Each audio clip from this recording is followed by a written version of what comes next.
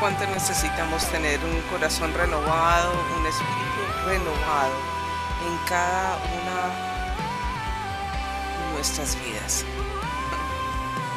Es necesario, es importante, es claro y cómo no. El único que lo puede renovar, el único que tiene autoridad para renovar tu espíritu, tu necesidad, es el mismo Dios al cual tú determinantemente viniste a buscarlo hoy. Gracias por conectarte en nuestro podcast de Monica Go. Y es tu podcast y es intencionalmente lo que hacemos porque a la verdad necesitamos un gobierno maravilloso sobre nuestra vida, un gobierno santo, puro, un gobierno restaurador. Y cada uno de nosotros lo necesita.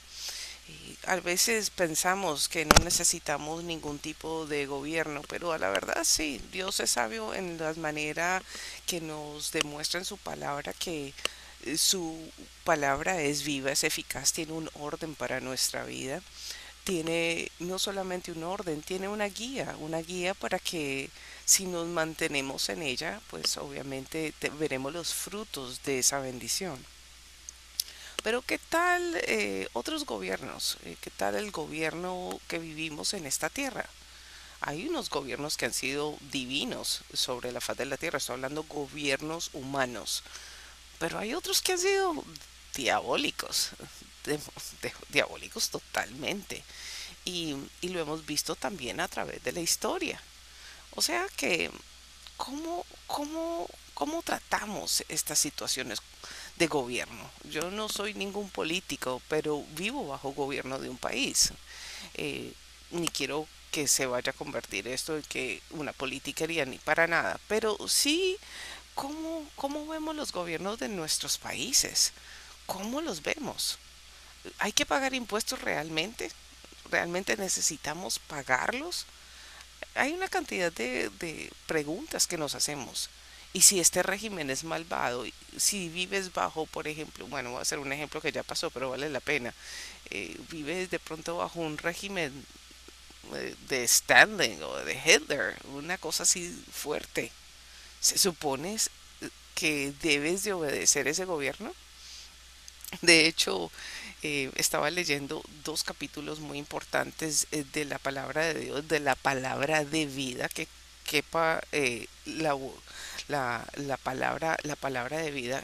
Romanos 13 y Apocalipsis 13 habla bastante del gobierno y ojalá que usted lo lea en casa porque sería demasiado largo poderlo describir, pero quiero hablar un poco de estos dos capítulos porque el buen ciudadano, describe Pablo, que todos los gobiernos están bajo la autoridad de Dios. O sea que no hay ningún gobierno bajo esta tierra que no haya sido permitido por Dios. Él es la autoridad suprema, ¿ok? Y a la medida en que hay paz y orden, pues es el orden de Dios. Así que cada ciudadano debe vivir muy responsablemente, supremamente responsable.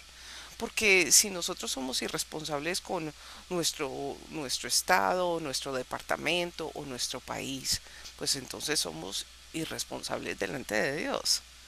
Y Dios obviamente nos reclamará esa responsabilidad.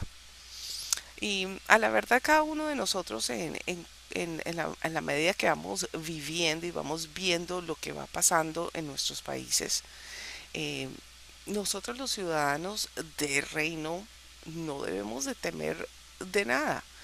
Hay una parte que es supremamente fundamental.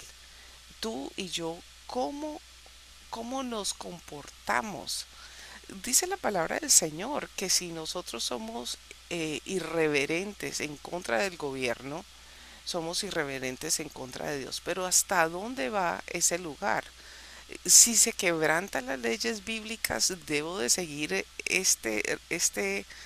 esta orden? ¿O si se quebrantan las órdenes del Señor, debo de estar vinculado de alguna manera eh, bajo cada uno de los gobiernos en que cada uno de ustedes, donde quiera que vivan, lo deben de hacer o no? Hubo un momento en que a Jesús le preguntaron, que le dijeron que por qué no había pagado los impuestos. Y le dijo a Pedro, ve, consigue esta moneda que está en un lugar específico, en la boca de un pez, que eso ya es otra historia. Pero Pedro fue y trajo esa moneda que encontró que alcanzaba para pagar los impuestos de él y la de ellos. Y en la moneda él dijo, ¿qué cara ven ahí? Eso es la cara de quién, del César. Bueno, al César lo que es del César y a Dios lo que es de Dios. El mismo Jesús hizo un ejemplo muy específico, pero jamás nunca se salió de las órdenes bíblicas, aunque todo el mundo lo atacara. Entonces, en estos tiempos son tiempos muy importantes. Gloria a Dios, no vivimos bajo el régimen de Hitler ni de Stanley, pero ¿qué tipo de gobierno estás viviendo? ¿Dónde estás tú en tu país? ¿Estás ajustándote a las reglas de tu país, pero realmente estás ajustándote a las reglas del Señor, a las reglas o a las guías del Señor? Hay una parte en Romanos donde dice, el que mata debe ser muerto. Está fuerte. Y, y, y qué más que cada uno de nosotros vive en un gobierno fuerte. Déjeme decirle que estamos hablando de lectura de la iglesia primitiva. Y aunque en este momento no vivimos bajo el imperio romano ni nada que se le parezca, Pablo sí dice, sométase a la autoridad. Sométase a la autoridad y yo le añadiría mientras que no se salga del parámetro bíblico. Cada uno de nosotros tiene una responsabilidad no solamente con nuestro comportamiento ciudadano, sino en nuestro comportamiento de familia en general. ¿Que hay que pagar impuestos? Claro que hay que pagar impuestos. Pero ¿cómo es el resto? ¿Qué haces con tu vida diariamente? Aquí en los Estados Unidos se ha recibido gente de todas partes del mundo. De hecho, mi familia llegó a los Estados Unidos en los 50.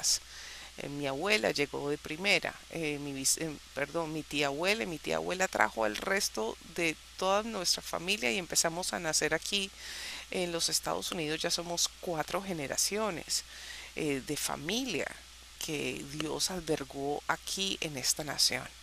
Se ha dado la oportunidad a muchas personas para que sean ciudadanos de un país maravilloso como este y que no lo dudo que sea como el suyo, porque todos los países son espectaculares.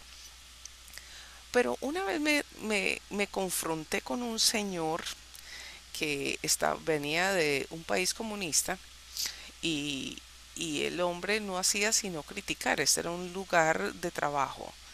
Yo debía haberme quedado en mi país, no sé cuántas, este país. Bueno, empezó a decir una cantidad de cochinadas por esa boca. Y yo le dije, señor, ¿usted en qué vino? ¿Vino en qué? No, yo vine en un barco, no sé qué. En ese mismo barco, hágame el favor y se devuelve para su país, porque aquí usted no cabe. Porque este país le está dando comida, trabajo y le ha albergado a su familia. Y si usted sigue hablando mal de mi país, hágame el favor y se va. Por favor, hello, donde se te ha albergado, donde se te ha amado, donde el gobierno te ha abierto las puertas, ¿cómo es que vienes a dañar y desporticar un país? En todos los sentidos de la palabra se está hablando de cómo tú y yo nos comportamos ante ella misma. Entonces, si tú estás de pronto aquí en los Estados Unidos y has sido con puertas abiertas que vienes acá, pues bendícela. Si tú estás en España, si estás en Alemania, si estás en Colombia y no eres de allí y aún así debes de ajustarte a las leyes de ese gobierno, ¿por qué vas a ir a dañar lo que otros han cuidado con tanto amor? ¿Cómo más no nos rendiremos a la palabra de Dios como ella misma dice? Sí debemos de estar bajo un gobierno, que son las que nos organizan ciertos detalles de nuestra vida, que son supremamente importantes. Pero mi comportamiento personal debe de ser, Señor, escudriñame, mírame, cómo es que yo estoy comportándome para poder ser parte del agrado tuyo, no solamente tuyo, sino también de otros. O sea que mi querido amigo y amiga, si usted no le ha dado un pensamiento a esto fuerte, de darle go a su vida, para que otros puedan ver de que hay ciudadanos como usted y como yo, en el país que estés, sean de admiración y sean de ejemplo, porque es importante. No solamente estás representando una nación, estás representando un pueblo, pero ante todo estás representando a Dios.